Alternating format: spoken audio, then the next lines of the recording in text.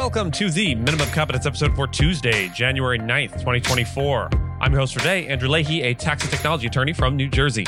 In today's episode, we have law firms Volatile 2024, Google's AI patent trial, a new gig work rule, J&J's $700 million Talc settlement, and Column Tuesday on taxing water.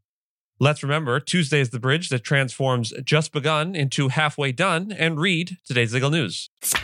On this day in legal history, January 9th, 1799, a significant milestone was marked in the history of taxation with the introduction of Great Britain's first income tax. Initiated by the British Prime Minister William Pitt, this tax was a revolutionary step in the country's fiscal policy. The context of its introduction was deeply rooted in the exigencies of war.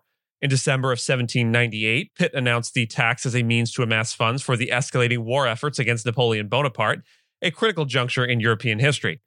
Pitt's income tax was not merely a financial mechanism, but also a strategic tool, reflecting the gravity of the geopolitical situation at the time. It was a progressive tax, a concept relatively novel for its era, aiming to levy heavier taxes on the wealthier segments of society. This progressive nature marked a departure from the flat taxes commonly used, signifying an evolution in the understanding of equitable taxation. The tax, however, was short-lived in its initial form. In 1802, Henry Addington, Pitt's successor, repealed the tax.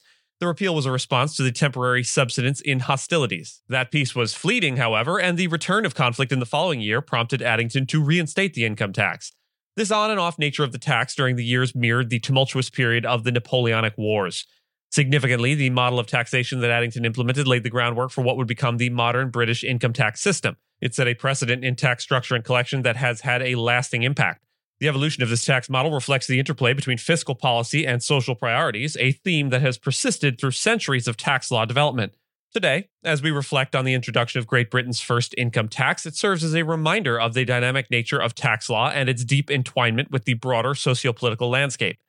The story of this tax is not just a tale of revenue collection, it's a narrative about war, peace, and the ever-evolving understanding of economic justice. In a 2024 report by Georgetown Law Centers on Ethics and the Legal Profession and the Thomson Reuters Institute, law firms are facing a challenging year due to various factors, including client demand, staffing, and the rise of artificial intelligence. The report, analyzing trends since 2009, indicates a shift in the legal market towards a buyer's market for legal services. Despite a marginal increase in the overall average demand for legal services in the previous year, transactional work has seen a decline.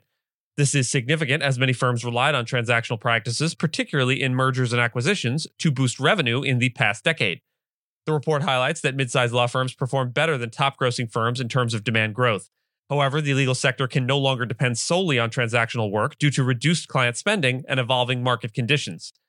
Interestingly, counter-cyclical practices like litigation and bankruptcy experienced growth in demand, contrasting the slowdown in transactional demand. The survey revealed a 6% increase in billing rates on paper, but actual charges to clients and collection rates have decreased.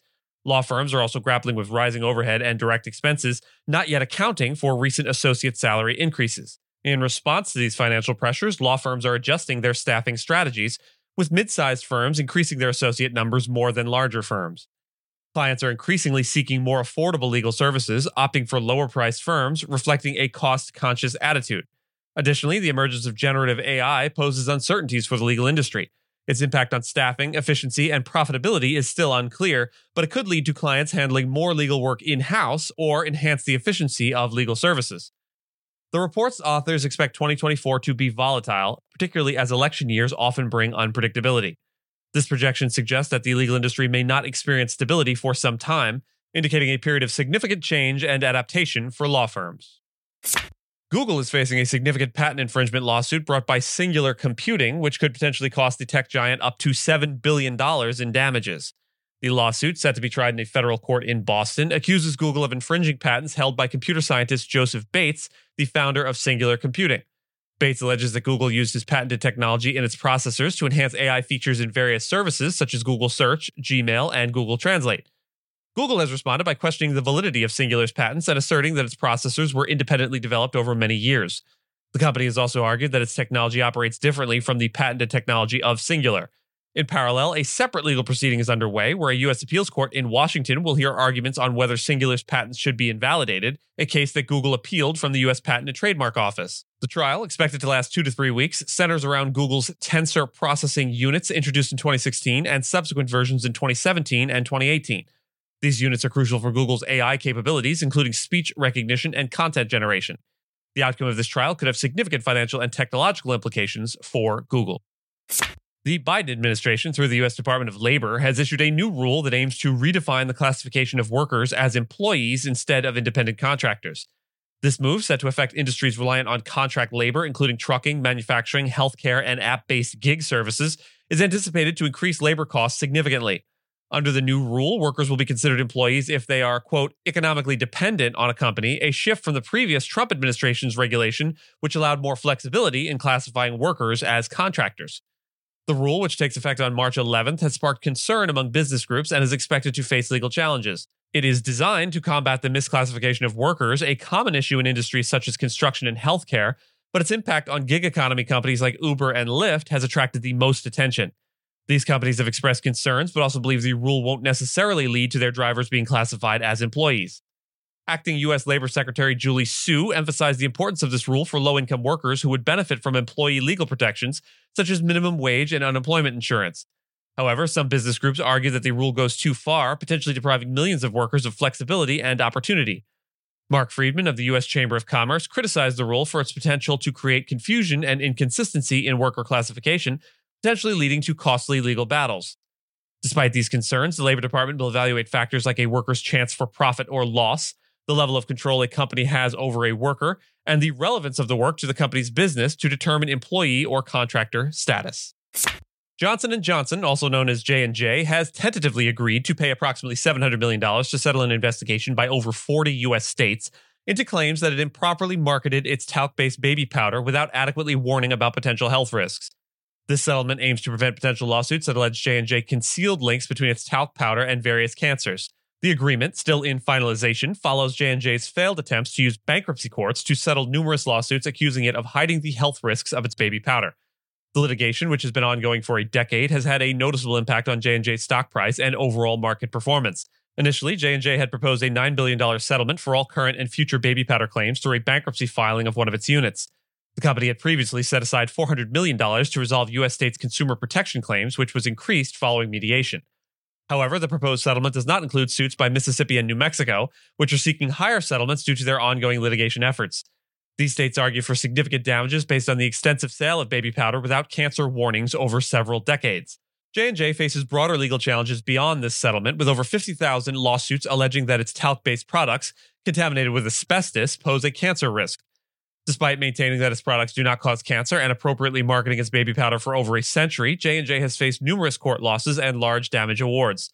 In response to declining sales and ongoing litigation, J&J discontinued its talc-based powders in the US and Canada in 2020 and pledged to replace talc with cornstarch in its products globally by the end of the previous year. In my latest column, I explore the potential of tax policy as a solution to address the critical issue of water depletion.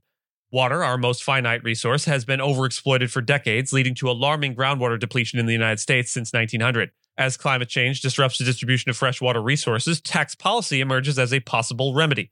Drawing inspiration from the success of the Pajaro Valley's water tax, which effectively curbed water usage while mitigating saltwater infiltration and crop destruction in the California desert, I delve into the implications of such a tax on a broader scale. Overuse of aquifers goes beyond water depletion. It can result in aquifer failure, which is often difficult and expensive to repair. Tax policy, a tool for making resource users bear the true cost of their actions, is especially pertinent to address the tragedy of the commons observed in groundwater use. By internalizing the cost of water extraction and its associated damages, a water tax can incentivize responsible water use. However, the effectiveness of a water tax not only lies in its implementation, but also in wise investment of the revenue generated. I propose allocating funds towards promising technologies like hydro panels that generate clean drinking water from the air, as well as improving existing water transport, storage, and recapture systems. Investments in desalination, water recycling, or more durable water storage and transport methods can further mitigate water loss. Research grants and public-private partnerships can accelerate technology development and infrastructure improvement. In conclusion, the Pajaro Valley's success with a water tax demonstrates the potential of tax policy to manage our vital water resources effectively. By deterring overuse, internalizing costs, and directing revenue toward innovative solutions, we can shift from water consumption to responsible stewardship, ensuring the sustainable management of this essential resource. And with that, I thank you so much for listening to Minimum Competence, your daily news podcast for lawyers. If you're looking for more than Minimum Competence, links to further reading on all the topics touched on today are in the show notes. Reviews go a long way towards helping new listeners to find our show. If you have a moment and can leave a rating or review on your podcast player, we'd sure appreciate it. And if you know someone that might be interested in a story we cover, consider sending them the episode. But remember, nothing here should be construed as legal advice, because it certainly is not that. Minimum Competence is available at minimumcomp.com and wherever you get your finely crafted podcasts. If you haven't checked out the website in a while, give it a look. There are complete transcripts and resources for each episode and its corresponding segments, as well as an opportunity to receive new episodes in email, newsletter form. We'll see you back here tomorrow, and until then, remember to smile. It makes people wonder what you're up to.